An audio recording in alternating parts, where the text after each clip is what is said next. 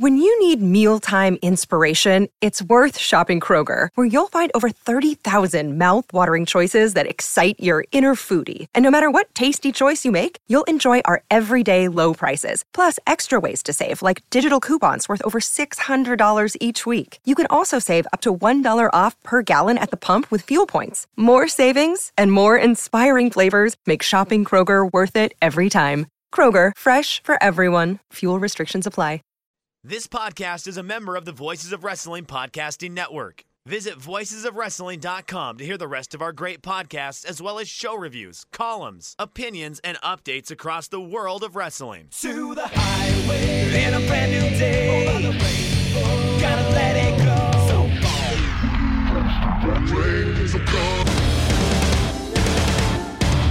Fast to finger down. Dance tonight together. Here everyone is singing.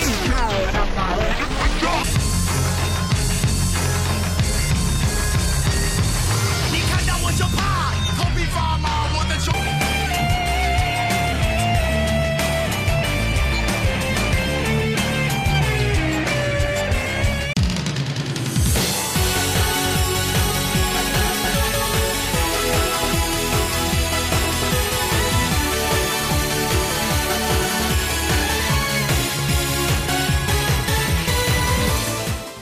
Welcome back to Open the Voice Gate for March 30th, 2021. We are members of the Voices of Wrestling Podcast Network. You can find us on the Voices of Wrestling Network feed, or you can find us our own dedicated podcast feed on all podcast platforms and applications. You can follow us on Twitter at Open Voice Gate. If you'd like to donate to the show, there's no obligation whatsoever. Just click the link in the show notes. It'll take you to our redcircle.com landing page. You click the red box that says sponsor this podcast, and you can set up a one-time or recurring donation. No obligation whatsoever, but we would like to thank all of our previous donors. I'm one of your hosts. It's your old pal, Iron Mike Spears, joined alongside, as always, Case Lowe. In Case, we finally have a show with some substance to bite into, a singular show. None of this Champion Gate double headers thing. We're talking about Memorial Gate 2021 and Wakayama happened on the 27th. In Case, it's good to finally kind of feel like that we are easing back into the Dragon Gate schedule and ease into it with a really fun big show. Yeah, I was thinking about this earlier this afternoon, that the Western buzzometer, at least, and I think a lot of this episode, we can kind of compare and contrast the Western vibe to the intel that we have from the native fans, but the Western buzzometer went from being as high as it had been in 5 years as we hit the backstretch of 2020 and into Final Gate with the 5-star match that was tremendous, and Dragon Gate ended the year on a really high note where it felt like Western fans were finally back to paying attention and taking notice of this promotion in a way that the promotion deserved, because, you know, they've been having such a tremendous output over the past 18 months or so.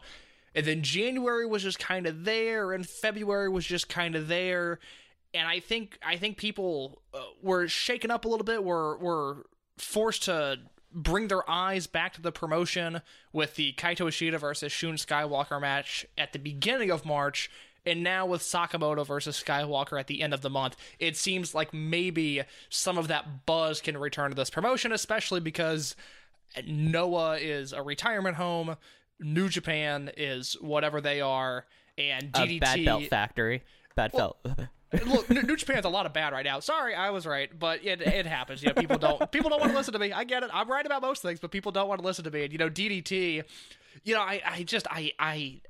I'm so disgusted with myself, Mike. I was becoming a DDT guy. I watched their last Korakuen Hall show live on their little streaming gimmick. I've never watched a DDT show live in my life, and I get what I thought was an excellent Jun Akiyama versus Kazusada Higuchi match. I think I'm higher on it than most people.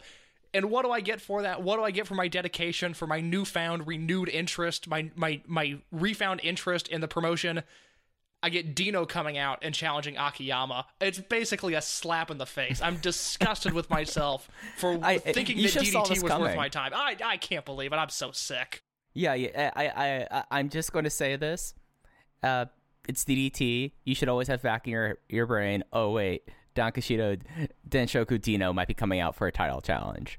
And the disgusting thing is, Akiyama is still probably going to have a great match with him because it's going to main event Korakuen Hall, and it's Jun Akiyama. But, oh, my God, his music hit, and he came out, and, I was sick to my stomach, Mike.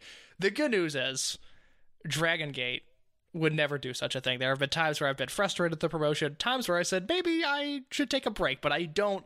I power through, and then we get shows like Memorial Gate in 2021, which we have not talked about.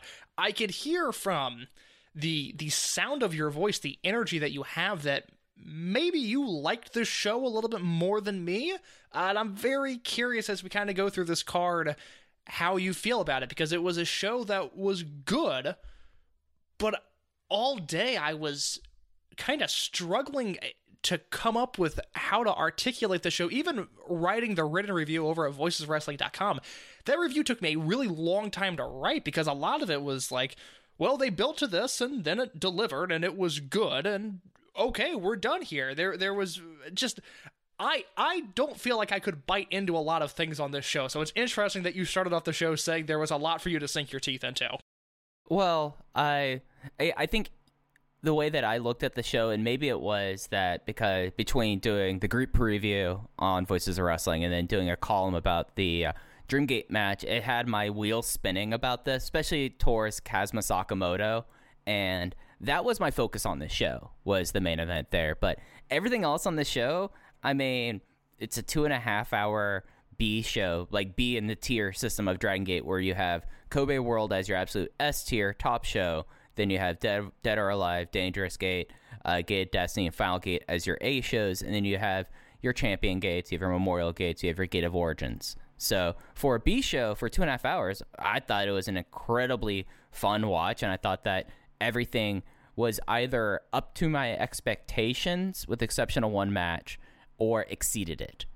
But that all being said, I mean, we have a main event here that I think it's probably best from us, like, working our way from the top to the bottom. But just like the overall details about it, it was on the 27th. It will be up on the network for the Japanese VOD until the 3rd. There's already commentary up on the English side, as Jay and Ho Ho Loon have been happily reunited. Attendance case, because now we could kind of compare this to stuff from last year, because it was always kind of tough talking about attendance in the first year of COVID. Now we can directly compare it to last year. 485, which is massively up from last year at 370. And looking at the shows that opened up, I did not think they had close to 500 people in this venue. It's a rather big venue, but I guess like behind the hard cam, it's a single cam show. Like, it's going to be, that's just what it is. But I was pretty impressed by how people showed up for it, and especially considering how quiet this crowd was at times.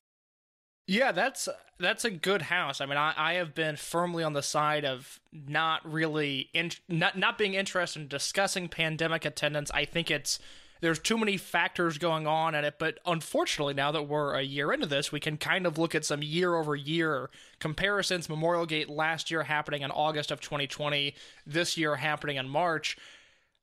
It's a good sign for me. Now, the thing is, I can't take a victory lap here and say, well, Skywalker's working as a champion, Sakamoto was a credible challenger, this and that, because Memorial Gate was one of the first shows that Dragon Gate ran with fans back after COVID-19 hit last year. There was still probably some uneasiness about the protocols that were set in place, about the safety of the venue.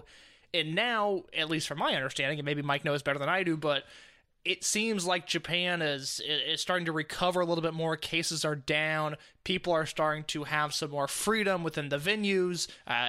There was an outdoor 0-1 show where fans were allowed to cheer. It's hard to say, yes, this is a win for Dragon Gate because it's still pandemic attendance, but we'll chalk it up as a win with an asterisk.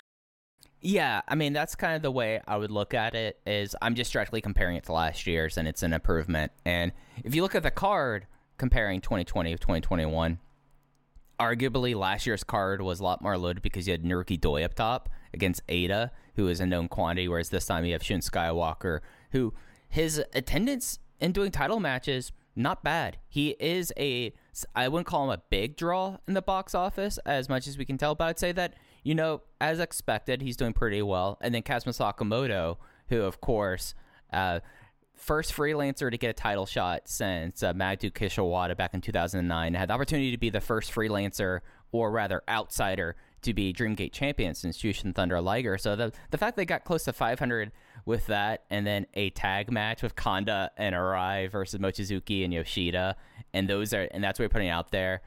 I have to look at it, at least business-wise, as a just absolute success. Well, the thing is, and this is kind of my big talking point coming out of this show, is we have to start looking at Skywalker's title reign as a win right now. Yes, there are still charisma issues and promo issues that we've addressed on the show. And, Mike, I will credit him until the end of time that as soon as he saw Masquerade laid out, he said, this is going to be their issue. And everything we've heard from the native fans is that the issue of promos and charisma connecting with that audience has been an issue. And Mike sniffed that out immediately, and he was right. But not only do we have this attendance that's pointing in the direction saying, hey, people really like Skywalker. Is he on that Yamato, Doi, Yoshino tier? No, but is he a serviceable Dreamgate champion? Yes, and I think serviceable would be understating it a little bit, because from an in-ring perspective, he has been tremendous now. He's been the exact sort of champion that I would want if you told me that Shun Skywalker was going to be an Open the Dreamgate champion. Again, this reign got off to such a weird start, one with just the return and then the 14 days later beating Eita. It was cool, but it was rushed, and it was just hard for everything to sink in. And then the Ben K match, which again, if you take away the last 90 seconds of that match when Ben K was knocked out cold and you had the awkward finish, that was a great match. I mean, that was a spreadsheet-worthy match up until the botched 3 count, which I don't fault anybody for. It's just one of those things that happen. Skywalker then, 4 3/4 against Ishida. That was my rating, and 4.5 here against Sakamoto. I can't ask for much more from a Dreamgate champion. He's someone that I think is battling for credibility, but when the moment matters, when he's in that big spot, he looks credible. He feels like a champion. And it's an uphill battle, but it is a battle he is winning. And 3.5, 4 months into this Dreamgate run, I'm incredibly impressed with the work that Shun Skywalker's doing. Yeah, so the result was Shun Skywalker making his third successful defense. He gets his third Dream Key with the SSW and in 19 minutes, 18 seconds. And I know we were talking about it at the time, Case. I still rated that Benkei title challenge, and I think I said when we talked about the title challenge, I was like, it's a shame about the how this match ended, because this would have been a 4.5 star or higher match. And he's probably, with the exception of Kenny Omega, one of the best in-ring champions in the world right now. I mean, he has not missed since winning the title. It's just the charisma thing. But that's an overall generational issue, I'd say, that the company has, and just Shun Skywalker kind of brings it to the forefront. When your champion is not the person who's selling out all of the rally towels, and it's Kota Minoura as the person in your unit who's selling the most, it's just what it is. But between the bells, there's I again, with the exception of Kenny Omega, I don't think anyone has really performed as well as a Dreamgate champion or as a champion of a company in general. And I mean, I went 4.5 stars on this match as well, Cass. I know you did, and it's something where Kazma tapped into something that we saw in pre-excursion Shun Skywalker, and I think that's what differentiated this match versus the defense against Kaito Ishida and the generational battle versus Benkei. The other thing that, and maybe it'll sound like an excuse for Masquerade, maybe it is, I don't know, but Skywalker is at an incredible disadvantage being champion in the era that he is with these clap crowds, because I am just led to believe from what I've seen from their in-ring work that if you put those Masquerade 6-mans and 8-mans in front of a normal crowd, those buildings are going to be rocking. They're going to be responding to the in-ring that is happening, and that would elevate Skywalker in our eyes. But we're watching a guy that can't really speak, so he doesn't connect with the fans there, and then the fans aren't allowed to emote when he's in the ring, and it creates this just hollow feel that I think he specifically has been affected by more than other guys on the roster. There are guys in Dragon Gate right now that feel hot and that feel over, And Skywalker is one of those guys where I'm kind of biting my fingernails on his way to the ring, like, oh, I hope this is good. I hope he delivers. And then the bell rings and he's tremendous. But again, it's an uphill battle that I think is specifically waging war against him in this exact time period. But he and Kazuma Sakamoto went out there and they killed it. I mean, luckily, I think this will end any conversation as to whether or not Sakamoto can hang in Dragon Gate, whether or not he can work this style. I have in my written review over at voicesofwrestling.com his second match that he worked in the promotion.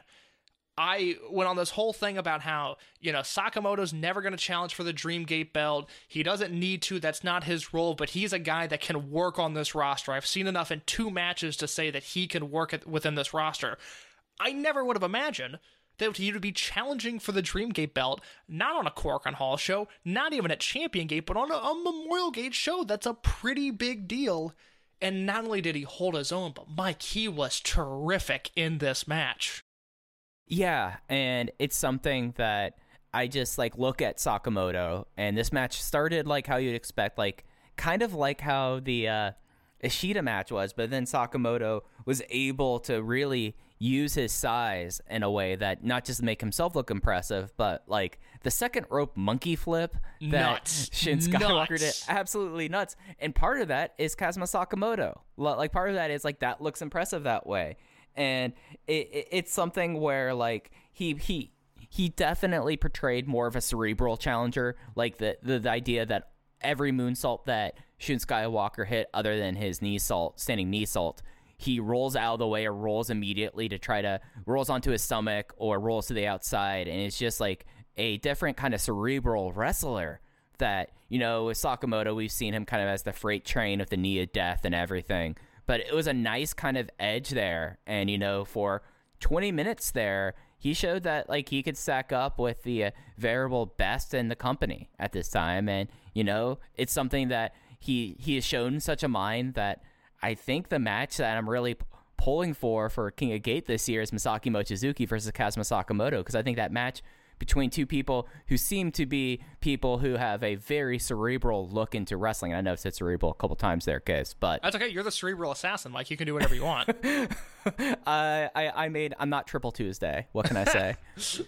Even though we record on a Tuesday, I am not Triple Tuesday. But these are two guys who absolutely get wrestling and get the psychology behind it. And I think Masaki Mochizuki and Kazuma Sakamoto would have a sleeper number 10 match on my best of 2021 list. But I think Sakamoto delivered, and I think they tapped into, as I said before, the kind of stuff we were seeing from Shun pre-excursion, where he was kind of just holding on, and then you had the moment with where he started going and he hit his flying big boot, and he's like, you know what, this is it. I'm the Dream Gate champion. He is not, and I'm just going to steamroll through him and then hit one of the most spinning SSWs that he's pulled off there for the win, and came away with this incredibly satisfied.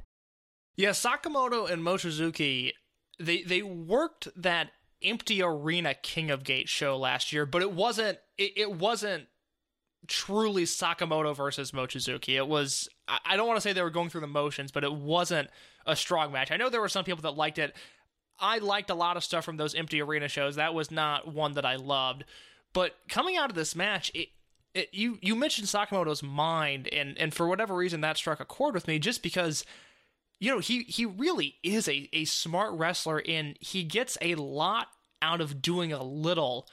And I hope that he sticks around, and quite honestly, at some point down the line, I'd like to see what he can do as a babyface, and it's not to discredit the heel unit right now, but there's a lot of guys within RED that, for as good of work as they're doing now, I think they would be incredibly interesting babyfaces in the either immediate or just long away future, because obviously Eita will turn at some point, and I'm very intrigued by babyface Eita. We've seen Ishida and how over he can be as a face, and I think the next time he turns, we'll see that return. SBK at some... Okay, so just up in there, the next time Kaito Ishida turns, that is his capital T, capital R run. Thank you, sir. I completely agree. I mean, I think if Champion Gate showed, like, hey, this guy's on the cusp of really being something. And SP Kento is probably going to be the face of this company one day. He's going to be a dynamite babyface. Hip Hop Kakuta, we've seen, has that sort of silent killer energy that I really like. When he turns, he'll be great. It's really, Hyo, I think, can be a heel for a very long time and stay there. Hulk, at this stage in his career, I think is far more effective as a heel than he is a babyface. Diamante, there's... Who knows? Yeah, there's not a ton of character work there for me to really sink my teeth into. I think his in-ring work would not be affected by one role or another. But I look at a guy like Sakamoto, it's like, man, I kind of just want to see what he could do if he's teaming with, KZ and Horiguchi or something. Not saying he's in Natural Vibes, but just looking at those guys on the roster, I think he would do very well in that role, and it just shows the evolution of him in this promotion of even, again, I was a supporter for match 1. I saw that he could hang, but going, oh, he's an undercard heel, that's fine. Then going, well, he's pushed, but he's good, so I'm okay with it. And now thinking, like, man, I kind of want this guy to be a bigger part of the booking plans. Like, he's that good.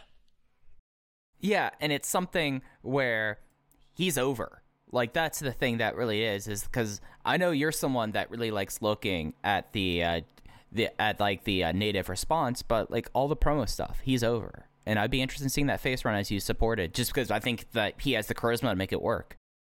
It was a super impressive match. Like I said, I was at 4.5. Mike was at 4.5. It's definitely a must watch. If you haven't seen anything from the promotion this year, I think the January 12th Open the Twin Gate match, the Shun Skywalker versus Kaito Ishida match from Osaka, and then this match, those are your big 3 that you need to watch.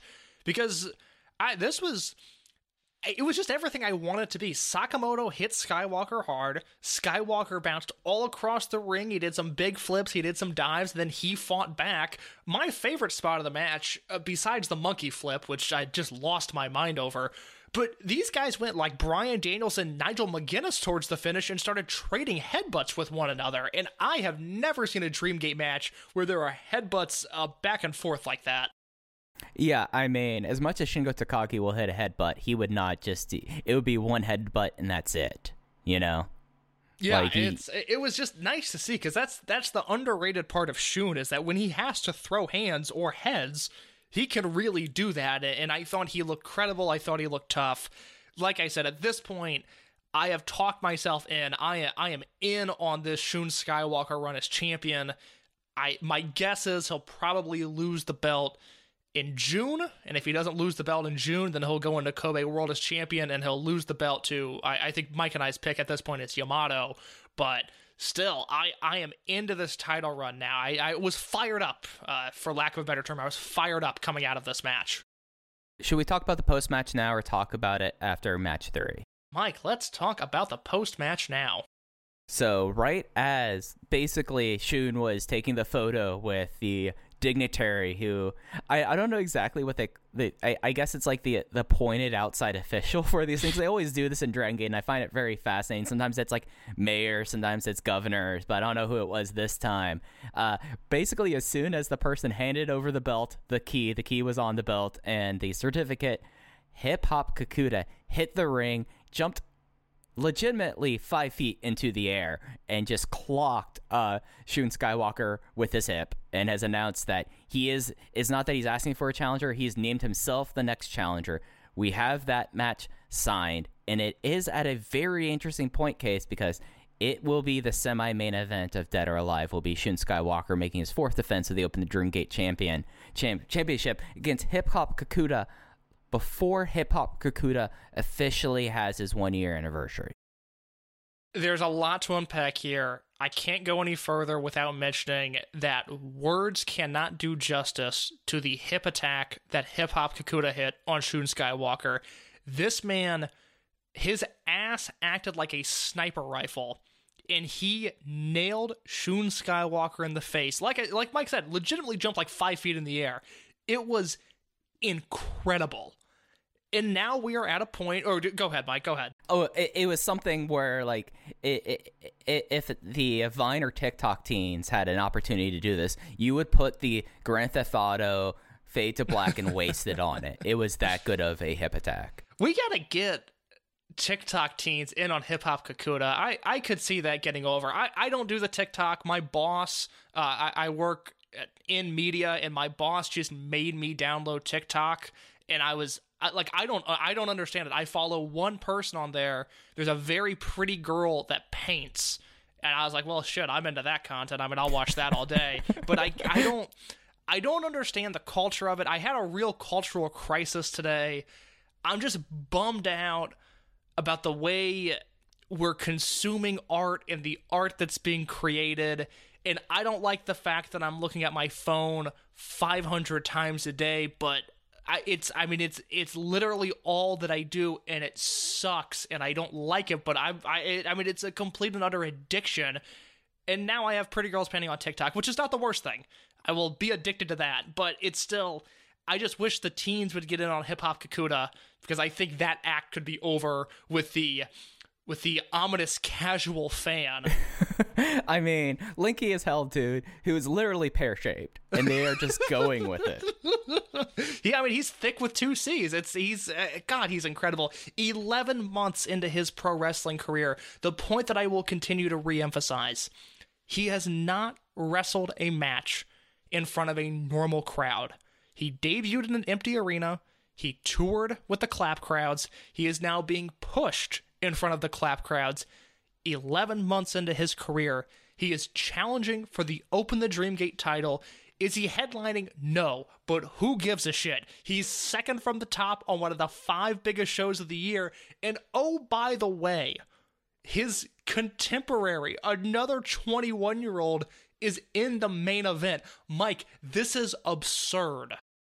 Yeah, you know how for the last 18 months case, we've been like, oh yeah, guys, this is the time to get in because they're building up and setting up for the next generation. Proof right here, where you have 2 guys, one guy who's 21, one guy who has not yet turned 25, and doing a title match, and Shun Skywalker, less than 5 years into his career, Hip Hop Kakuta, we're not even at 1 year. And then you look at the main event, the uncrowned best rookie in the world for 2021 in his hometown main eventing, and is probably going to be the person getting the big push coming out of that match. So it's remarkable stuff, and it's something really to kind of keep an eye on, as now we are pretty much full speed ahead to Dead or Alive. And, you know, they already have the 2 main matches there, and at this point, with how they draw and how they put stuff together, there will probably be there'll be a twin gate and a triangle gate match, probably. Who knows at this point, because I don't think they'll be having 5 big matches on this show.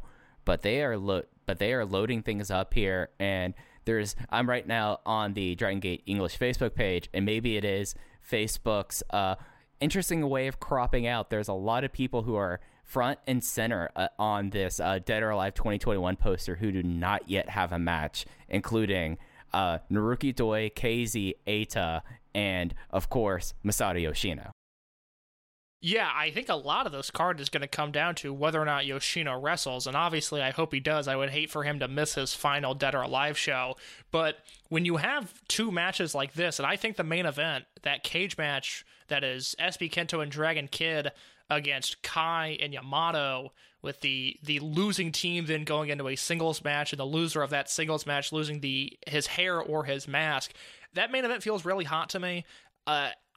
Every indication I have from this go-home angle at Memorial Gate is that Kakuta versus Skywalker is off to the right start, which means you're put in a position where you can do kind of whatever you want on that undercard. My guess is we're going to get either a 9-man or a 12-man Triangle Gate match with Natural Vibes in there against a high-end team, a Masquerade team, an RED team, and then if another unit forms, great, or some, unaffiliated trio at that.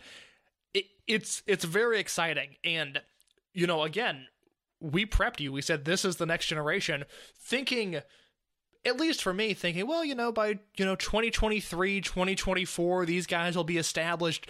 It's here. It's now. And it irks me to some extent when I read critical commentary, valid critical commentary of other wrestling promotions, and it's not an us versus them thing. I have no loyalty to Dragon Gate. I just happen to, obviously love the promotion. It just seems like Dragon Gate does so many things that fans claim to want from wrestling, and they're off at this little island, and it drives me nuts. I just want to bring people into this party because they do so many things not only so well, but just better. It's just such an excellent, prestigious brand. And I love the fact that a 24-year-old is wrestling a 21-year-old for the world title, and we're not scratching our heads at it. It feels right. It feels like it's the right time for this match. That's incredible. And it's something that I'm with you. Until you pay me, I will be critical. As soon as you pay me, I will toe whatever line you want to. Please pay me. Just to be clear, we can be bought very easily by Gaora, by Dragon Gate. If Cyber Agent wants to get in touch with me, brother, I'll be pumped for that Akiyama versus Dino match. You just make sure the money deposits. I mean, do you know how many dog toys Pudge has gone through in the last week? Like, straight up, like... And it's one of those things that that they kind of stack up at a certain point. So yes, I am more than willing to. The DMs are open, but it's just remarkable and just kind of variant that, because you had this happen and it felt like a big time angle at the end of this and provided some direction where I feel like, I can't speak for your case, but I was like, all right, there's no way Kazuma was going to retain, whereas with Kaito Ishida, I couldn't dismiss that out of hand. But looking forward and looking towards Dead or Alive, I thought that was a giant question mark. Well, hell, we'll just throw in one of our rookies in the semi-main event in a title match because our main event is so protected, because you have Dragon Kid in his hometown, SB Kento in his hometown, versus the face that runs the place, Yamato, and everyone's favorite scumbag Kai. It's a masterstroke there. And then going back on your point of people trying to get invested in here, I thought that I know that you watched this live or mostly live. It was something where I was not gonna. I thought about staying up late for it, but it just was not happening that night. But then I caught the English commentary. Jay and Ho Ho Loon are back together, and boy, did the chemistry never stop there. And it was just a great 2.5 hours. Maybe that's another reason why I was so high on it, was because Jay was cracking jokes about Hip Hop Kakuta's big ass, and Ho Ho Loon, the very naive person he is, was not getting him. Yeah, I did not watch the show live. I had a woman come over to my apartment on Friday night. Not a super pleasant experience. It was kind of one of those deals where it was oh, we'll hang out and then we'll watch a movie. And when the hanging out portion was done, I was I'm ready for her to leave my apartment now, and we still had to sit there and watch a movie. So my sleep schedule was off. I'm not mentioning that to brag. I'm mentioning that because I was doing a poor journalistic job. I did not watch the show live. I watched it the next morning. But it sounds like the English commentary delivered. Is that fair to say? I mean, the one of the lines was, it was how is he allowed to have all of that? And referring to Hip Hop Kakuta's ample butt, and Ho Ho Loon saying, do you think he has to get extra new tights made? I love them. I love that pairing so much. It's very, very charming, and they were great across all the show. If you're wondering when Ho Ho Loon shows up, it's partway through match 2, as he should. That was the one question I had for Mike on the English commentary, is when does Ho Ho get into the booth? It's oh, right, right after he was done. Exactly. Perfect. Unless you have anything else, let's talk about the other title match on the show. Let's do it. What's the easiest choice you can make? Window instead of middle seat? Picking a vendor who sends a great gift basket? Outsourcing business tasks you hate? What about selling with Shopify? Whether you're selling a little or a lot, Shopify helps you do your thing, however you cha-ching. Shopify is the global commerce platform that helps you sell at every stage of your business. From the launch your online shop stage to the first real-life store stage, all the way to the did we just hit 1 million orders stage. Shopify's there to help you grow. Whether you're selling scented soap or offering outdoor outfits, Shopify helps you sell. Wherever and whatever you're selling, Shopify's got you covered. Sign up for a $1 per month trial period at shopify.com/try. Go to shopify.com/try now to grow your business, no matter what stage you're in. Shopify.com/try. All right, this was for the Open the Twin Gate titles. This was the champion team of Masaki Mochizuki and Takashi Yoshida versus the challenger team of Yasushi Kanda and Kenichiro Arai. the champion team would make their first successful defense after a combination Senkaku Gary to the face into a cyber bomb where Yoshida pinned Kanda.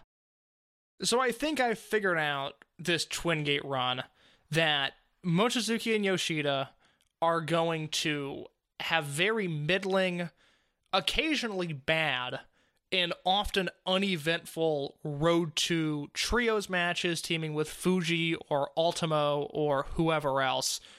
And then when the bell rings in these title matches, Takashi Yoshida is going to work his ass off in ways that, because this guy was so lazy for so long, it is hard for me to compute in my brain just how good he is as a babyface. It's amazing that he was a heel for 13 straight years when this guy is one of the most natural and lovable faces that I can remember, at least in recent memory. I mean, this guy just works in front of this audience, and they're so receptive to him, and it's great. This match completely over-delivered. Was it a great match? No. Was it a very good match? Absolutely it was. Yeah, like, it was something that Yoshida, his ring work is not going to be my cup of tea. It's something that I've been through enough of it that, like, you can fool me a lot of times, but eventually I'm not going to trust you. But character-wise and teamwork with Masaki Mochizuki, this is tremendous stuff. And this match, I would say, frankly, over-delivered. Like, I walked into, like, this match thinking, like, hey, if they get 3.25 stars, this is going to be a pretty solid defense. But then Erica and Kanda both held up there in the bargain, too. I mean, we got sneaky technique master Kenichiro Arai to start this match, and it kept this at a very quick pace, which if you consider the combined age, I think you're talking about close to 200 of everyone in this match. And it's something where, yet again, Takashi Yoshida has upheld his end of the bargain. And, you know, it was something where, like, you look at the challenger tag team of Kanda and Arai, and you're just naturally like, okay, I know what's going to happen here. But they went out there, and for 13 minutes, they had a hell of a semi-main event that I went 3.75 on. There's a part of me that hopes that this is the last time that Araken and Kanda are ever in title matches, because they went out with a bang if this is their last one. You know, years from now, when we're scrolling through Cage Match, and, you know, we're going, oh, remember this. If this is the last time that Araken is in a title match, at least a Dragon Gate title match, because that man will be winning Guts World heavyweight titles until the end of time. But if this is his last Dragon Gate title match, we'll be able to look back on this and go, man, wasn't that fun? Like, Araken was the Triangle Gate champion, and then he hurt his shoulder, and then COVID happened, unrelated as far as I'm concerned, and then he comes back a year later and has this really fun Twin Gate match. Man, it's nice that he ended his career, his, you know, big-time player career on such a high note. And the same can be said for Kanda, who for years was not only not good, but at times actively bad. And I thought he held up his end of the bargain here as well. This match put a smile on my face. Yeah, absolutely. And it's something that really since Toryumon Generation formed and he joined up with them, you know, for the last, I guess it's close to almost a year and a half, you know, he's not full-time. He only shows up on, like, the bigger television shows and then the big events, but he's put his best foot forward. He's never been a detriment, and I will always have a place in my heart for Kenichiro Arai in Twin Gate matches case. I hope he has another 10 Twin Gate matches. I hope he go finds Taku Iwasa from Iwasa's dad's insurance office and says, come on, dude, we got some belts to win. Like, that's what I'm hoping for here, but you know, this is something that, like, this is, like, when we talk about Memorial Gate in history, and I know I talked a little bit about that last week, this was a match that kind of would have been a pre-Dragon Gate Network Memorial Gate main event, and it over-delivered.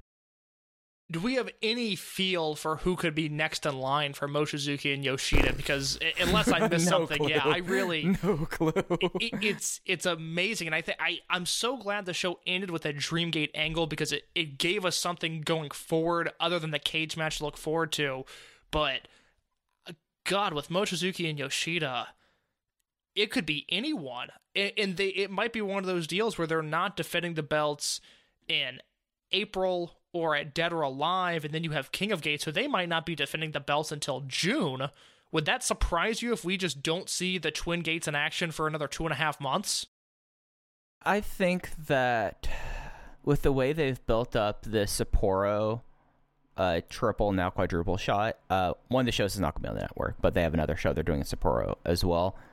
Would be kind of, it matters how big they're going with King Gate this year. If it's a knockout tournament again, then I think they'll probably put a Twin Gate match there. But if they return to round robin play, I don't know. Like, it's usually a safe bet. I mean, Fukuoka will probably get the finals as usual. So I'm right now doing the schedule of Dragon Gate in my head right now, Case, which is very scary and something that says a lot about me as a person. But I think we'll probably see one beforehand, but we don't have the full schedule up yet for June, and that's what gives me a little bit of pause. But looking at how things are, would not be surprised at the Sapporo double shot. Oh, the Fukuoka probably won't be the finals this year, Case, because Fukuoka is having their double shot in May versus June when they usually do. I could see it happening in Fukuoka or Hokkaido, because I don't think it's going to be happening at Korakuen or at Dead or Alive. Hokkaido is interesting. I know at least in 2016 they ran a triple shot there, and two of the shows were headlined by King of Gate matches, and then the final night they did a 6-man tag. It was Monster Express versus Tribe Vanguard, Tozawa Yoshino and T-Hawk against Hulk, KZ, and Yamato. So that was a loaded 6-man. Realistically, you could put a Triangle Gate match, or I'm sorry, a Twin Gate match in that spot. So yes, I've now talked myself out of that. I think we'll get it at some point in May.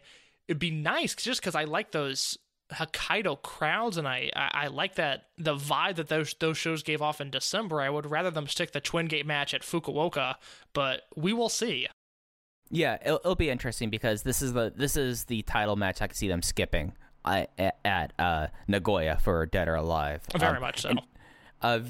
Any more thoughts on this before we start talking about the second annual Wakayama Rules winning tornado match? Wakayama Tornado winning match, 3-way unit fight. Mike, you have the floor for this hodgepodge of a match.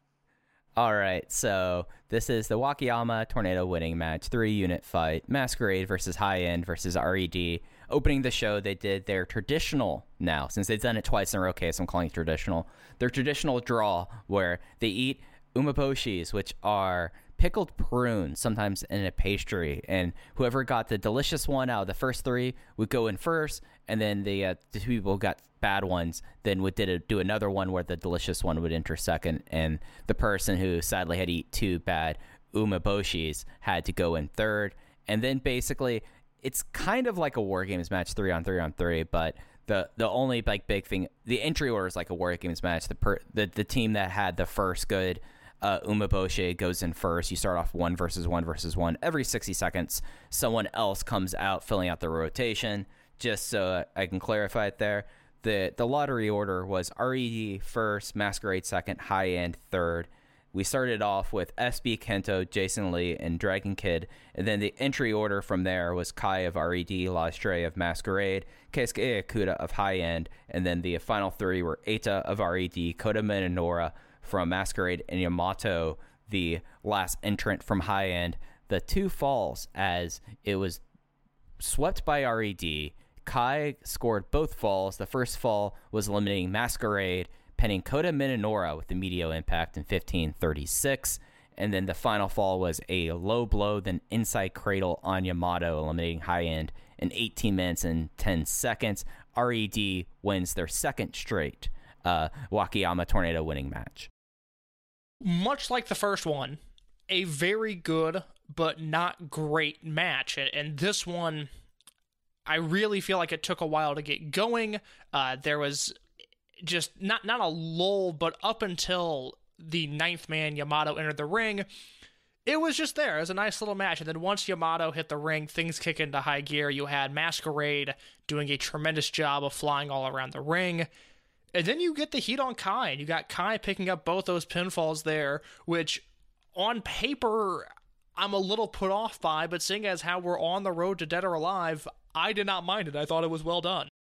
Yeah, as soon as it was very clear, and this is another thing that Jay did tremendous on commentary, made it very clear that, hey, he has a direct pinfall now over his tag team partner in the Parejas Increíble Revoluciones cage match. He has a pin over Yamato, so he has some momentum going there. And then pinning Kota Minoura when Jason Lee is the fall guy in Masquerade right now. I mean, they made sure that Kai got over strong, but yeah, it was something where like the first 7 minutes of this match were very kind of plodding, just sloppy but fine, just kind of brawling since it was Tornado Rules until all teams were entered into the match. So it just kind of was there, and then the remaining I guess 2/3 of the match, then they went to the 3 versus 3 versus 3 style, and I felt like it picked up. But it's something where I feel like that this concept, it's a neat thing for the local fans, and the fact that this is Wakayama's match, and it will be that way to conclude. It was a very good match, but it did not break as high as I think it would have been if they just did a straight 3-way 6-man. I like it. I hope they keep doing it. It's honestly a match that I would like to see more of it. This seems like the type of thing that if Dragon Gate, ran this out on multiple big shows throughout the year, they could really work out the kinks and make this match special, because I think there's something to this gimmick. I think there's a reason they return to it.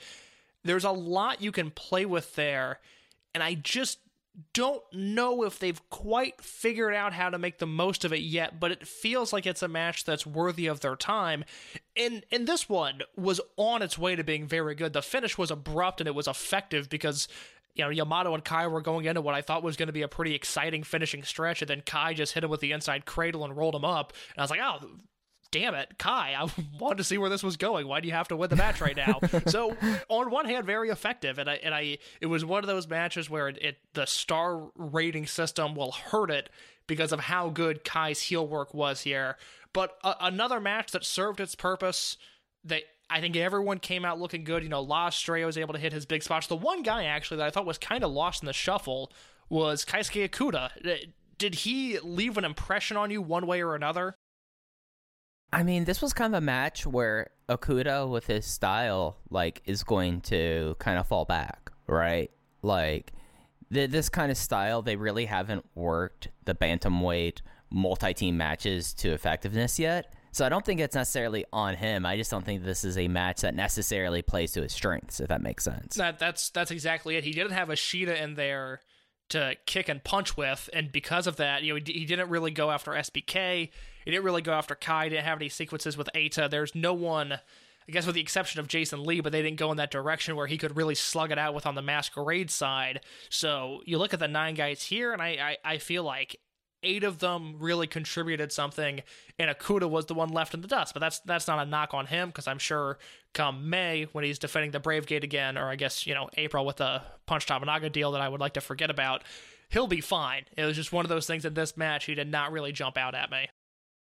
Yeah, it's something where, in these kind of matches, the best way that these matches are executed is when it becomes a very flowing kind of all-out sprint, and sprint's something that I think kind of gets overused at sometimes, but it's something that, it should be completely go. You have 9 people in there, so you don't really need to have any rest spots or anything like that, and, that's just not going to be something that plays to his strengths. And I think that with this match type, that unless he was the first person who came out and then spent the next 7 minutes just as soon as someone hits the ring, knocking them out, hanging in the ring, knocking them out, it's just going to be a weird place for him. And he didn't really have someone that he could face off against, but I still thought this was very good. I still went 3.5 stars on it. I'm a quarter star higher than you. I was at 3 3/4. And Mike, we talked about someone with Keisuke Okuda who didn't make a very good impression of that match. Well, the match before it, there was a youngster that certainly jumped off the page. In case you always let me take my lap about Masquerade and Shin Skywalker, you called this one. You called Kakuta getting the win here. This was Ben-K versus Hip Hop Kakuta in the singles match on the show. Hip Hop Kakuta won with a snap stuff pile driver in 15 minutes and 23 seconds.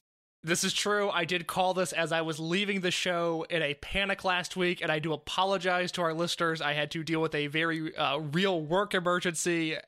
Everyone's fine. It's fine. I did have to leave the show, though, but I wanted to get in my take that Kakuta was going to beat Ben-K in this match.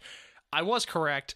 I did not think this would lead directly into a Dreamgate match. I really wish I had my crystal ball going, so I would have predicted that. But as soon as I saw this match on paper, Ben-K's in a spot where he's in a protected unit. He's going to be pushed. He's going to have plenty of opportunities to get wins. Kakuta was, in the balancing act. He could have gone one way or another. I think a loss would have really hurt him, and a win would have really helped him. And Dragon Gate is in the business of elevating their young star, so I knew that he was going to get the win in this match. It's unfortunate that I didn't really love this match, and I sent you a message about it, and then we started talking about something else off the air before we started recording, so I don't know what you thought about this match, and I would really like your thoughts. I thought that this was seeing the main event angle and seeing that Kakuta now holds the Dream Key. I'm okay with it a little bit more than watching it in the moment, but I still think that this match, like you did the comp in your review to the match he had against Strong Machine J, that was very underwhelming after Ben-K lost the title. This match was dry. The Wakayama crowd, which had like a moment where they did do some calls during the show. I forget which match it was, but there were calls on this show. Oh, it was during HAGE in the opener. The crowd did chant back HAGE and immediately went like, oh, we're not supposed to do that. But in this match, I mean, they were just kind of sitting on their hands. And then this match kind of like, it was a 15-minute match that felt every bit of it. The work there, they saved a bad finish. It was clear that the Hand of God discus lariat was not flush, and credit to both of them going like, all right, plan B, stuff pile driver. And even if that was plan A was the lariat and then the stuff pile driver, it was a smart finish given how the Hand of God did not look that impressive. But it still was like 15 minutes like leading up to it, and just had like a very weird dynamic. Like I know that like Ben-K will be fine, but it was very much a, well, this is what Ben-K is up to match ... And I went 3 stars flat on it. And I am not concerned about Hip Hop Kakuta as a singles wrestler. No. It is worth mentioning, this was, and Mike, I don't know if you realize this was his first televised singles match. The only other time he's wrestled a singles match was November 27th of last year on the Kanda and Ben-K Homecoming show, where he wrestled... Chiba, right? In Chiba, where he wrestled Shun Skywalker. Yeah, and then Shun Skywalker at that time was being everyone within 10 minutes with the SSW, so it was not one really to go with. But yeah, no, I mean, this was a big test for Kakuta, and I wouldn't say that he aced it, but I feel like he passed it. Yeah, it was a passing grade. It's one of those, we call it a B- or a C+. I'm not going to split the hairs there. There's certainly a reason to be cautious. I wouldn't say it's a cause for concern, but there's a reason to be cautious. There's plenty of room to improve, and I trust that literally every other body of work that we've seen Kakuta involved in, he's crushed it. I think he'll be able to figure this out here. I just, Ben-K, for as great as he is, and he is great, and I would say great, bolded, underlined, italicized, he has these matches every once in a while, the Strong Machine J match being one of them, but just throughout his career, every once in a while you get a Ben-K match that just isn't really what you want it to be, and I thought this was clunky. It never found the gear that I was looking for. It didn't feel like a fight, like the bantamweight style that we talk about, but it also didn't feel fluid like a typical Dragon Gate match. It was a match that might have even looked better in other promotions, but match 3 on a Dragon Gate show, this is just not what I was hoping for from it. But now Kakuta not only has the lariat, he has the pile driver, and I'm still looking forward to the match with Skywalker. We've talked about that plenty on this episode. It is interesting, though, that, his first singles match was not exactly a huge win. And it's something where, and I know that we said Ben will be fine, but there's the evidence that Ben's not necessarily a tremendous wrestler against larger guys, which I think is now a fair thing to say, because, like, I can't think of, like, a performance that against someone that, and Dragon Gate is a smaller wrestlers company, like, to be fair, like, it's something that these two guys are easily one of the top 5 biggest guys in this company between the two of them. I just can't think of very many matches where it's like he didn't get really an opportunity with Shuji Kondo before he tore his Achilles tendon. Him and Takashi Yoshida, my thoughts on Yoshida are already well documented at this point, but he doesn't. The onus I would put on this match is not on Kakuta. I think the onus in this match is on Ben-K, and this is like a giant like head scratcher. And from now on, like if Ben-K is kind of a match against Kazuma Sakamoto, I'm going to have this creeping thought in my mind that being like, Ben-K doesn't necessarily have great matches against guys who are taller than him, other than like Shun Skywalker. Yeah, that's a very interesting point that I hadn't really thought of. But, you know, he works Skywalker like Skywalker's a junior. You know, he's able to throw him around, and the same can be said for who I think is Ben-K's best opponent, Masaki Mochizuki. They're roughly the same height, certainly not the same size as Ben-K. You know, looks like he's about 2 Mochizukis in terms of width and muscle. But when they wrestle, Ben-K is able to throw Mochizuki around. Same thing with Naruki Doi. Same thing with Masato Yoshino. Same thing with KZ. Same thing with Pac. Those are the guys that Ben-K has really delivered against. It's, to your point, though, you know, this match, the Strong Machine J match, and a few matches that he's had with Yamato, where I always feel like they're really, really good, but they could have been better. It's something that he struggles with. He needs these clearly defined roles, and he needs guys that mirror him so Ben-K can exude what he does best, which is throw guys around and look strong and look menacing. He can't do that against Kakuta. Strong Machine J is too big and quite honestly too fragile, and Yamato doesn't really bump like that, and that is where we've seen him hit these roadblocks in the past. And it's something that this might seem like for our listeners that we are being kind of tough on him, but it's something that like we really are at this point now within this company. And as we've seen this generation shift here, I mean, Ben is one of the older people that will be leading the company here. And he's someone that, I mean, they prepared him for a certain way. They prepared him like that. If we want to talk about like hundreds across the board, the push into him finally suiting Pac was as good as you could see in pro wrestling. But it's something that's just going to be like a notable question mark, I feel like, going further with him. It's just going to be like, how's it going to be against someone that does not let Ben have like a Ben match? And I think Yamato, actually, you bring up Yamato is a very interesting point, because Yamato's his own person who has a very set style that there's a big disparity, I would say, between people's opinions of Yamato as a big singles match worker. Absolutely. It's, you know, look, Big K is a former Dreamgate champion, okay? He's got to be able to deliver in spots like this. It's just something that he has to do. Right, you're right. And then we get into match 2. Match 2 is RED versus an unaffiliated tag team that were all basically just a bunch of dudes. Literally a bunch of dudes, as it was the RED team of BB Hulk, Kaito Ishida, and Diamante versus the, I don't even know how to like call the relationship he has with Team Boku now. I guess associate of Team Boku, Ultimo Dragon, Bokudamo Dragon, and for one night only, Boku Kakatora. Diamante got the win because Bokudamo Dragon got DQ'd for stripping Diamante's mask in 11 minutes and 20 seconds. This match pissed me off. I didn't like this at all. It was not... It was something where, like, this was the match that, I don't know if you saw the preview, where I was like, they're going to try to accomplish 2 things in this match, and I don't know if it's going to work. And it did not necessarily work. Well, yeah, the issue is that I felt like we got past the comedic part of this feud when Shimizu hit the shot put slam and Kobe Sambo Hall. And it's frustrating because the mask switch spot where Bukaltamo, ends up taking Diamante's mask, and Diamante ends up taking Bukaltamo's mask. Funny spot in a vacuum. It was one of those deals where it was funny, but it wasn't effective. It wasn't really what I was looking for from this match at all. And then I thought the work was sloppy. I hated the direction that they went.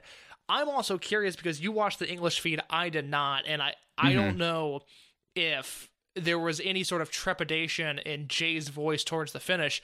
Watching this match, to me, it looked like they fucked up the finish. It looked to me like they were both supposed to unmask each other, but Diamante couldn't get the mask off of Shimizu's head.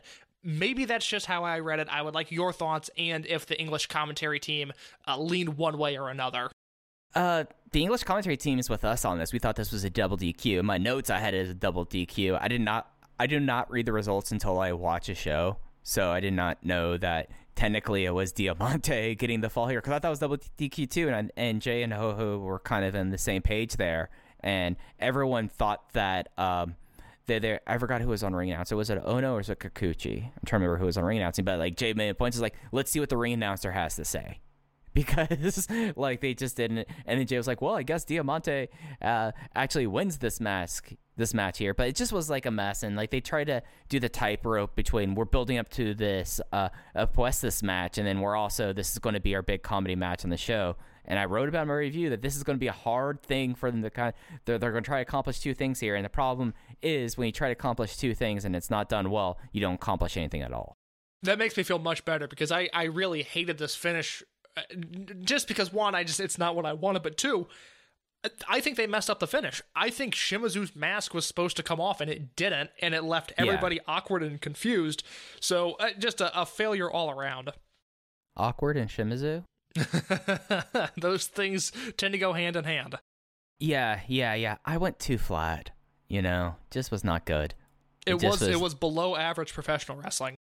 It was, and for a company like Dragon Gate, where everything else on the show, I was 3 stars or higher. And I think you were as well, the fact that this was like the bad match here. And that kind of shows like the form. Because I remember there was a time case where I would be DMing you about Kobe Sambo Hall shows that you wisely skipped, where it was like, I was throwing 2s at it. Like I was a Clemson away fan traveling to, I don't know, Miami. I was throwing 2s at it like this. And this was like, I can't remember the last time they've had a match that I've disliked this much on pay-per-view. Yeah, you threw me for a loop with your college football reference there. I vaguely understand what you're talking about. I guess I'll explain the joke. Clemson fans traditionally hand out special $2 bills. They have like their dumb Clemson stamp on it because it's some weird tradition they have that whenever they're traveling, they pay with $2 bills. Real hayseed stuff, to be honest. Where I grew up in Indiana, which is a town in central Indiana, there was an SEC recruiter that moved to that town because SEC schools, for the story that I was told, was SEC schools needed smarter kids. And they pinpointed the area that I grew up in as an area that was affluent enough to be able to afford those schools with kids that were much smarter than the average SEC school. So I ended up with like a whole fleet of kids in my high school that went to Alabama and that went to Clemson and that went to South Carolina, and 98% of them transferred back to Indiana after their freshman year. The South is a strange place. The South is not for everybody, and unfortunately, the Clemson $2 bill tradition did not rub off on the people that went there from Indiana. Well, for the record, Clemson's ACC. Oh my God, how embarrassing of me. Well, my God, we might have had an ACC recruiter there too, because I know a lot of kids that went to Clemson. And, with all due respect to the ACC, there's some Carolinas in there that probably need some academic help. I mean, Clemson is an agricultural school, to be fair. Like, South Carolina was the school that all the rich kids went to, whereas the people who were coming from their farms went to Clemson. What is the... I guess, is there like a stereotype of the U? Like, what is the type of student that ends up at Miami? First and foremost, there is, and it's not people from Florida. Oh, fair enough. I mean, it's a private school versus Florida and Florida State. So there is a significant thing, but like you'll get people who either live are Miami natives and just are never going to leave the city of Miami. You'll get some people from like Palm Beach, Broward County, which is Fort Lauderdale coming down, but vast majority of the people in it was a different experience for me because I was in grad school, but talking to my brother and my brother being in an undergrad while I was at grad school, I kind of got exposed to it. Mostly Northeast expats who want to go to a school that is very pretty, that is a decent academic school, and they want to party a whole lot. My only connection to the University of Miami is that, and I don't know if you played this game or not, but NCAA MVP Baseball 2007, which you got to play at the light. It might be the best video game ever. It's up there. I mean, I played that game for hours upon hours upon hours, and I ran a franchise with the Miami Hurricanes, and I still remember some of the NCAA generated player names from the save that I had because I would play that game so much, and I loved my little squad, and I missed that game. College baseball. I love college baseball. It's the one college sport that I follow somewhat actively. Hey, it's something that University of Miami, one of the most prestigious schools in college baseball, which you probably heard a lot of clips about Miami being one of the most winning teams in College World Series history. This is true. That's I would eventually like to get down to Omaha for a weekend. It's the one thing. This is a very real moment on the Open the Voice Gate podcast. My dad has done a lot of cool things in his life. He has not been to the College World Series, and that is something I would like to take him to one day. Oh, no, absolutely. My dad and I and my brother, we've talked about this. Like, the two places that my dad has, like, talked about as he's fully vaccinated. It's like, well, I've never been to Cooperstown, and I've always wanted to go to Omaha for the College World Series. Have you been to Cooperstown? No, I've not.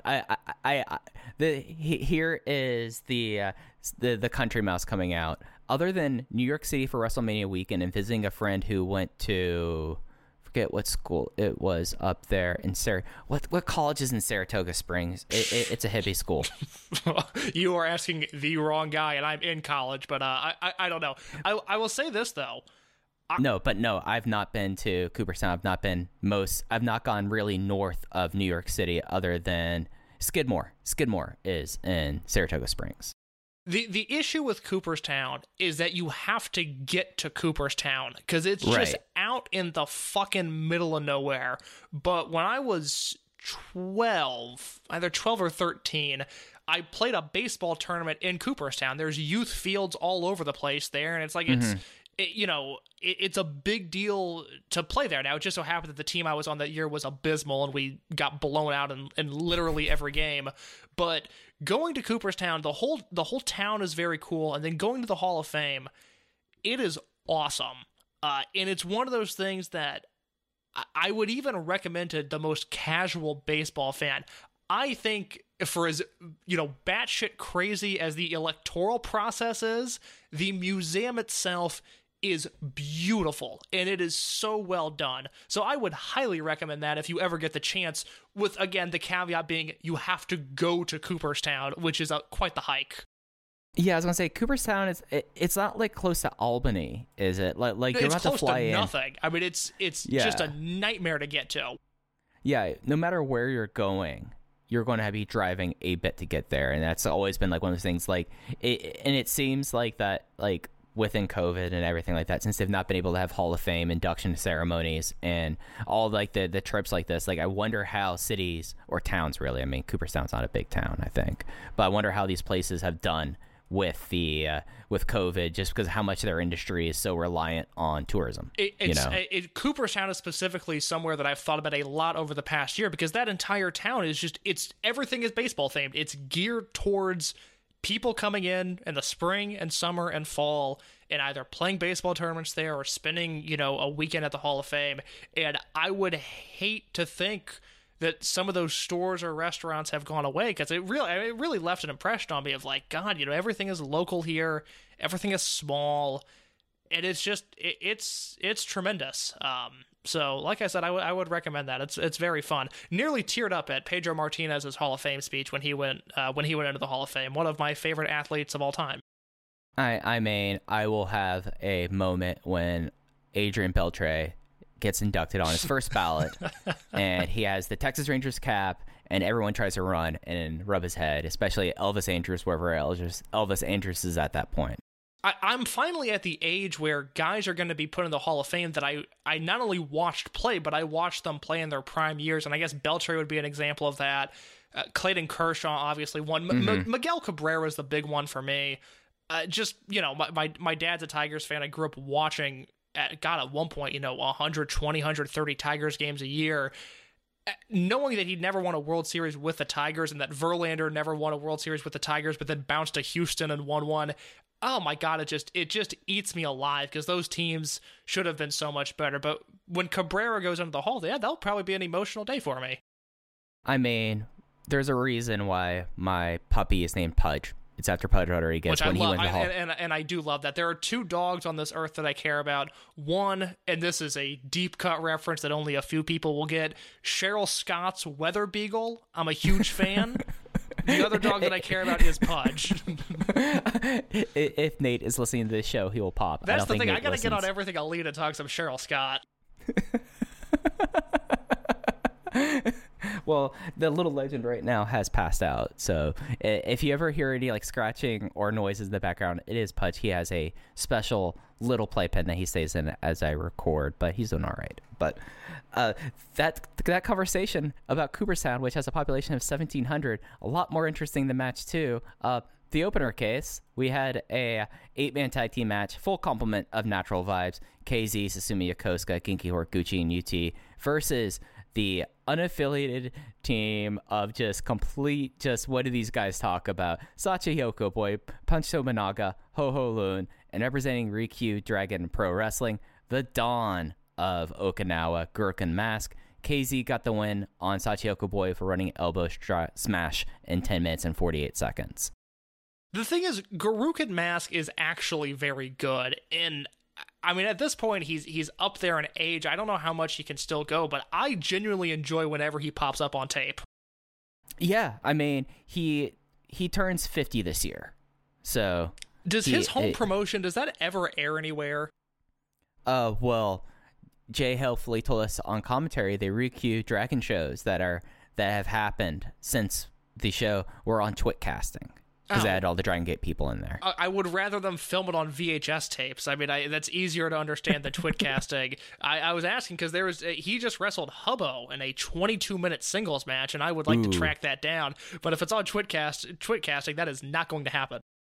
Yeah, just so people know who he is a little bit more than we got into last time, he is a Osaka Pro guy. Like during the last parts of its peak, and he left with Super Delphin to form Okinawa Pro Wrestling. I guess Super Delphin is out on that, and it's now Gurukun Mask who does it. Yeah, Delphin does Seafood Pro Wrestling now. Does that still exist? I think more so than Osaka Pro does. I think it exists in some capacity, but certainly not filmed anywhere. And I mean, it has to be like the most local of local shows if it does. This might be the one promotion that runs more, but no one knows anything about than Secret Base. Super Delphin, glad he came up. We'll be talking about him on next week's show, and Mike doesn't know why, but Super Delphin will come up next week. I can promise you that. As for this opener, look, it's a Natural Vibes match. It was super fun. I thought everybody played their role well. I liked what Shachihoko Boy did. I specifically liked Gurukun Mask chemistry with Susumu. I thought those two looked really good together, that's the thing. It's like, my introduction to Gurukun Mask was that 2016 Super J Cup, and he wrestled Kano in the first round of that tournament, and it was awesome. Like, people left that tournament going, who was this Gurukun Mask guy? He killed it with Kano, but Kano won in that tournament. Oh my God, what I would do for an oral history of the 2016 Super J Cup. I just wanted to talk to Takashi Okamura and ask him one question. How full was the briefcase? that I remember, and I don't think I'm speaking out of school here. I once was talking to, I was once talking. Do you got kayfabe it? I will say I was once talking to a professional wrestler, and that could be a few, because there are a few different English speakers on these Super J Cup shows. I was once talking to a professional wrestler, and I asked him about that. It's like, those shows, something was off. Something didn't quite go right, did it? And I was like, I covered both those shows on voicesofwrestling.com. My reviews are still up there, and it was like the second night of that show. It's hard to explain if you've never seen it just how bad Taichi versus Liger was, and because of that, the uphill battle that the rest of this show had to deal with. Because there's like a super fun Matt Sydal versus Will Ospreay match on those shows. There's a Young Bucks versus Motor City Machine Guns match that is great. But once Taichi versus Liger happened, everyone's interest was dead. Yeah, and of course I checked out immediately after Liger beat Eita, so... That is true. A match I rewatched recently, and it is still so much fun. I mean, Eita, hell of a babyface. Can't wait for it to happen again. Oh my God, I would love it. Wouldn't that be just the best thing ever if after Dead or Alive we get a babyface Eita running King of Gate? I would fully support that. Yeah, that'd be real interesting. But yeah, no, this opener was solid. It was a fun opener. I mean, Natural Vibes gave this match the exact amount of respect as they should. It was pretty jokey. This was when the crowd accidentally did an HAGE call, and everyone else in this match, I mean, the nice thing about like these openers, the way they do this, like the people on the roster who aren't as skilled, I think that's a nice way of putting it. You only see them for like 2 minutes, and that's fine. And, you know, Natural Vibes, I am really stoked for the April Kobe Samba Hall show when Takedo Kamei comes back, and we get to see, I think he's probably going to be wearing a pair of overalls, Case, so I hope you're prepared for that. Well, look, I'm hashtag team overalls unless Alexa Bliss is wearing them, because that is creepy. But other than that, you know, I love the overalls. I am afraid that they are positioning Takedo Kamei as the next Taiji Ishimori, which in the scope of the Dragon system is obviously the worst thing you could do to a person, so I fear for him there. But Kamei's coming back in April, Doi's coming back in April. There's a lot to look forward to, and there was a lot to enjoy on Memorial Gate 2021. Yeah, absolutely. And of course, as we mentioned up front, the English version is up. It does not have a date of which it will be pulled down on, so you'll have that to go back and visit at your whim. Jay and Ho-Ho are so much fun, and it's something where if I'm not watching live or immediately after, and I'm not going to be waiting and if they're not live, I go to the English feed, and it's usually something that I was pretty resistant to doing, but I have a great time with that. And if you just want to have there was no commentary on it for the Japanese side, right? Oh boy, I don't believe so. Yeah, so if you're someone who needs to have commentary, it'll be up there in English until whenever, and if not, then it will be up as the Japanese version until the 3rd, which I did look this up when we were talking about Super Delphin. He was a Osaka Pro Tag Team Champion in 2019. Do you want to guess who his partner was? Was it Gamma? It was Gamma. Let me read you this match. This was at the Edion Arena, Osaka #2. This was the Osaka Pro 20th anniversary celebration with the subtitle of Welcome New Era. Osaka Pro Tag Team title match. Gamma and Super Delphin defeated Magnitude Kishiwada and Takashi Yoshida for the titles in 15 minutes and 32 seconds. The main event was Tsubasa versus Billy King Kid. We had the Bodyguard with Mondai Ryu and Zeus versus Hide Kobata, Kushikatsu Oyagi and Tomura, and then Natural Vibes of KZ and Susumu Yokosuka versus Takeo Kida and Ultimate Spider Jr. And Super Shisa was an opener. I have to see if this may tape anymore. This is very, very weird and something I'm very much into. Yeah, if it happened in Osaka #2, I would think there's a shot, but I don't know if I've seen Osaka Pro footage after 2010, maybe 2011. I mean, it's just like one day it just ceased to exist. I cannot get over the unhinged energy of Bodyguard Zeus and Mondai Ryu on the same team. That is horrifying to think about. Third from the top. That's insane. That is Gave like it 13 that is a minutes, 13 disgusting minutes. trio. And here's something to really state about this show. There was all the matches, with the exception of the main event, were under 15 minutes. Tsubasa versus Billy King Kid, 28 minutes and 6 seconds. Match probably is awesome. Billy King Kid is a total pro. Yeah. But that is what we had for Memorial Gates. As I said, I really enjoyed this show for like 2.5 hours. Like, our ratings weren't too far off. It just was something that, like, I came into this show thinking, like, all right, it's really going to need the main event to pull off, and the main event pulls off. We have certain things here that could be fun. Nothing else I was especially thinking I was excellent. Maybe I was a little underwhelmed by Benkei versus Hip Hop Kakuta. I had a little bit of higher expectations that didn't fulfill. Everything else was kind of what I expected, and, it was a good time. That's what I care about, is having a good time watching pro wrestling. This episode made me like this show more than I realized, so it's a positive 2 thumbs up from me. Like I said in my review, Memorial Gate is one of the most digestible big shows you will see all year, so I highly recommend it. Yep, and as we move into April, we're closing out March. The next time that they will be back on the network, they actually have finished their March schedule. They have no shows on the 31st or the 30th or the 31st. The next show on the network will be next Friday from Tokyo Korakuen Hall, 6:30 Friday start. They have ended the state of emergency there, so they don't have to have a show where they're out at 8 o'clock. We only have 2 matches announced for this showcase. And they are two matches that, I mean, they've been building one of them a whole lot, and the other one you feel like that they'll be making a much bigger deal of. But boy, Tokyo Korakuen Hall, we have Mascara contra Mascara, Diamante versus Bukodomo Dragon, and then the Naruki Doi comeback special 6-man tag team match. Naruki Doi, Yamato, Dragon Kid versus the RED team of SB Kento, Hip Hop Kakuta, and Kai.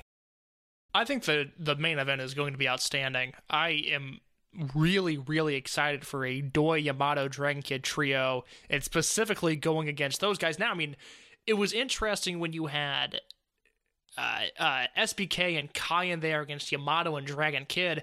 Now you throw in the wrinkle that Kakuta is also in this match. I think it means Doi is taking the fall. I think Doi is eating an ass to the face from Hip Hop Kakuta, and Kakuta's going to pin Doi in his return match.